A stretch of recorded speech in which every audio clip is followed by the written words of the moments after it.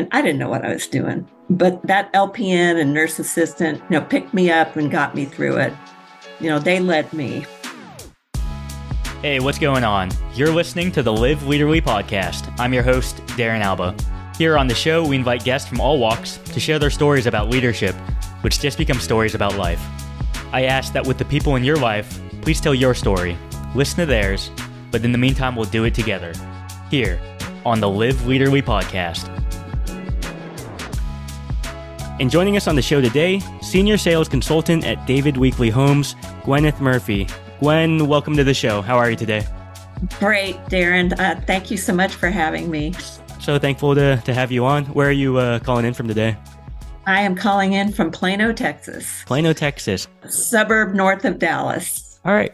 Well, Gwen, a icebreaker question I like to ask people is if they have a first memory of leadership they can think back to, maybe when you were a kid or a teenager. Oh, do you remember what that was for you? I think it came probably from my stepmother. Some of the best advice I got was nobody's going to take care of you but yourself. That has stuck with me for a long time. Probably my drive. I can't ever remember not working. I started babysitting probably in the fourth grade, and I've foot's been on the pedal ever since then. So that was advice that stuck with me. From you said your stepmother? My stepmother, yeah. Don't depend on anyone else but you. It's fantastic advice. Well, Gwen, could you share a little more about your background and where you're from? Yeah, absolutely. I was born in Englewood, New Jersey, just right outside of New York City. My father was a Presbyterian minister. We moved to Montana and then ended up in Topeka, Kansas, where I lived from probably the second grade on. So I grew up in Topeka, Kansas. My parents were very humble people. My father, like I just said, was a Presbyterian minister. He suffered from mental health issues and alcoholism. So, we had to deal with that. My mother was a homemaker. After my parents got divorced when I was in grade school, my mother went back to school and she became a teacher, taught home economics. I went to college in Kansas.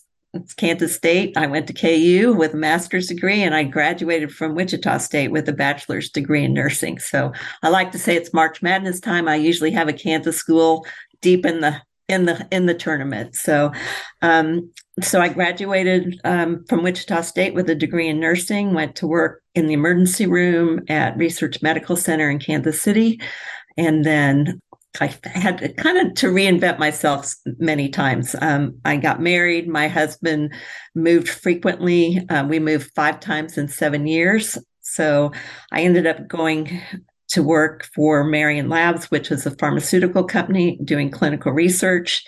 So I went from nursing to doing clinical research. And then because of the moves, I had to go to stay with the company. I had to go into sales. So that's how I got into sales. So I worked for 26 years in the pharma industry. I was laid off with 1,700 people on a 30-second recorded conference call in 2010. So I got to experience that sort of, that was a great experience. And then I went to work for a reward and recognition company selling service awards, point programs.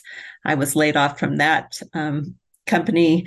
And then I got hit with the ageism, and ageism is alive and well. I was 61 years old. No one would touch me. It took me a year to find a job, and I can't tell you how many jobs I applied for.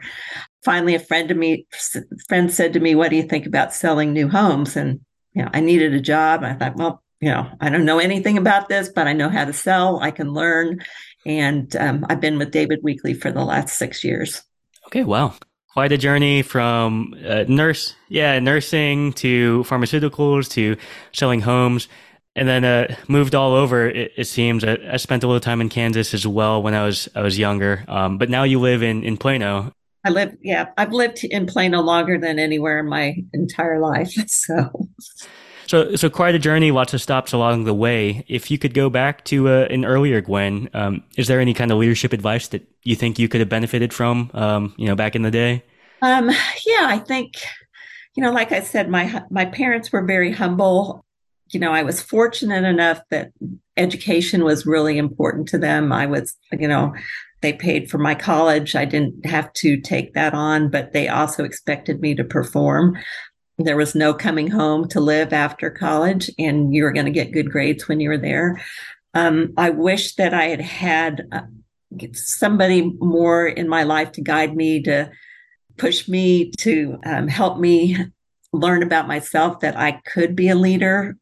I kind of stumbled into leadership roles, and I just wish there was somebody there that had been, guide me in my career path a little better.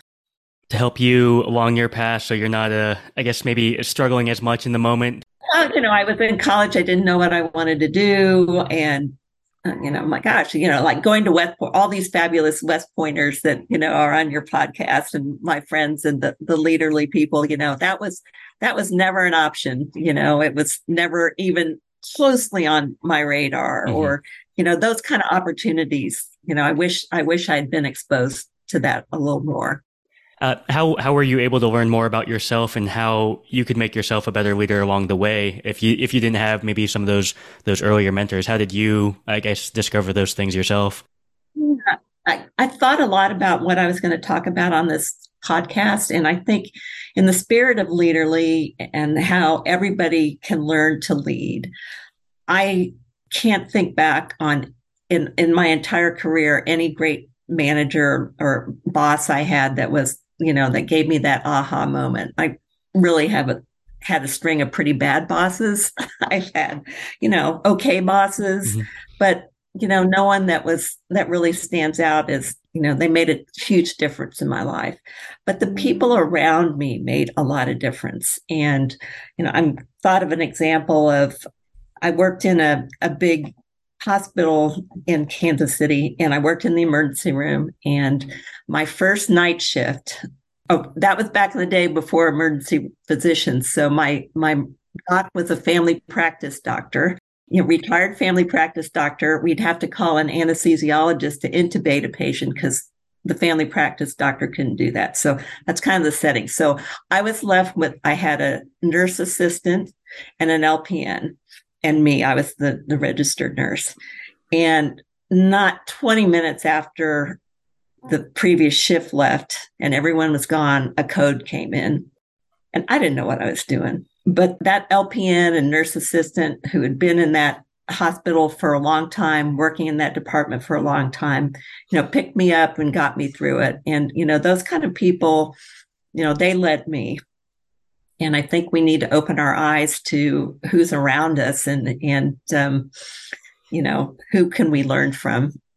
It doesn't necessarily have to be the person at the tip of that pyramid who is the leader.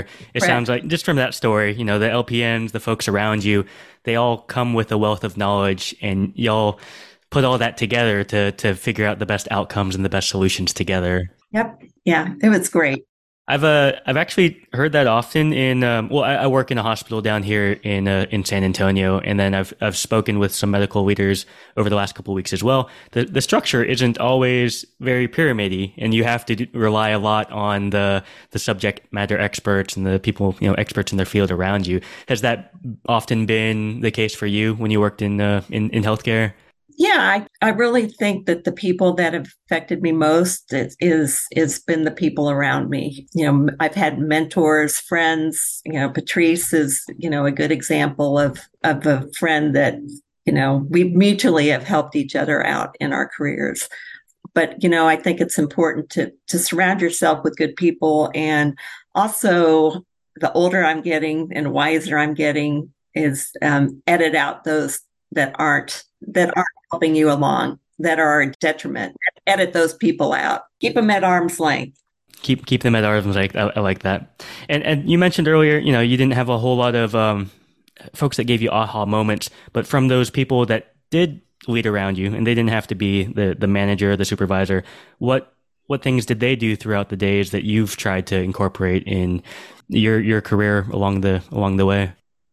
I guess knowledge, learning products, being able to reach out to people, accessibility, and that they work with me in a non-threatening way. But yes, accessibility, trust, just, giving good advice, giving positive advice to help you move forward. So things like that. All those things, just overall kind of group into just being helpful, that accessibility, being non-threatening, someone to trust and someone to give good advice to others. And you touched on it already, but a big theme on the show, can anyone learn to lead? So given that those things like accessibility, trust, and advice, are those things that anybody can provide in their workspace, in their community? Oh, absolutely. I mean, I believe that, like we said, everybody can learn to lead. And I think you don't realize what impact you have on other people, like that nurse assistant that helped me through the code. Or, I mean, I work in a situation now, I didn't know anything about building homes. I work with builders. My two builders, probably old enough to be their grandmother, huge age difference, but we work really well as a team because they trust me. I think I show them, I give them some leadership advice, and they also give me leadership advice and help us out with our customers, because building a home is a very emotional thing for people, and it doesn't always go well. Is that like building a home for like a custom home for someone with all the things that they would want, and then you have to translate that into what the builders need to do?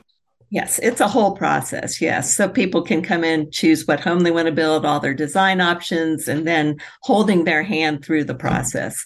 Leading these people as they're trying to navigate this very stressful period in their time, in their life. Correct. And I think I'm in a position where I can give good advice to my younger builders, but it's important to do it in a non-threatening way because, again, I'm old enough to be their grandmother. And, you want them to respect you. So, but I also give them the respect that they deserve for their knowledge. So it's mutual. Mm-hmm. It goes both ways. And so, Gwen, we're close to wrapping up here shortly, but I did want to give you, if you had anything else to add or any other advice for leadership, if you wanted to add anything to the podcast. Well, I talked about, don't count people out that are around you.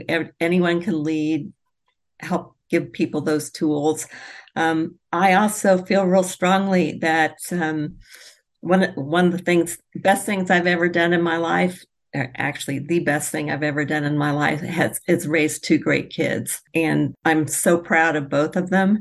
And I was glad I could be the kind of mom leader that has put them in such great positions that they're in now. So start at home with your kids. Start at home. Well, that's the show. Thank you so much for coming on the show, Gwen. Appreciate you sharing your, taking the time to share your story and your thoughts. Really appreciate it. Thank you for having me. Our guest today, Gwen Murphy. And for all those out there, you've been listening to the Live Leaderly podcast.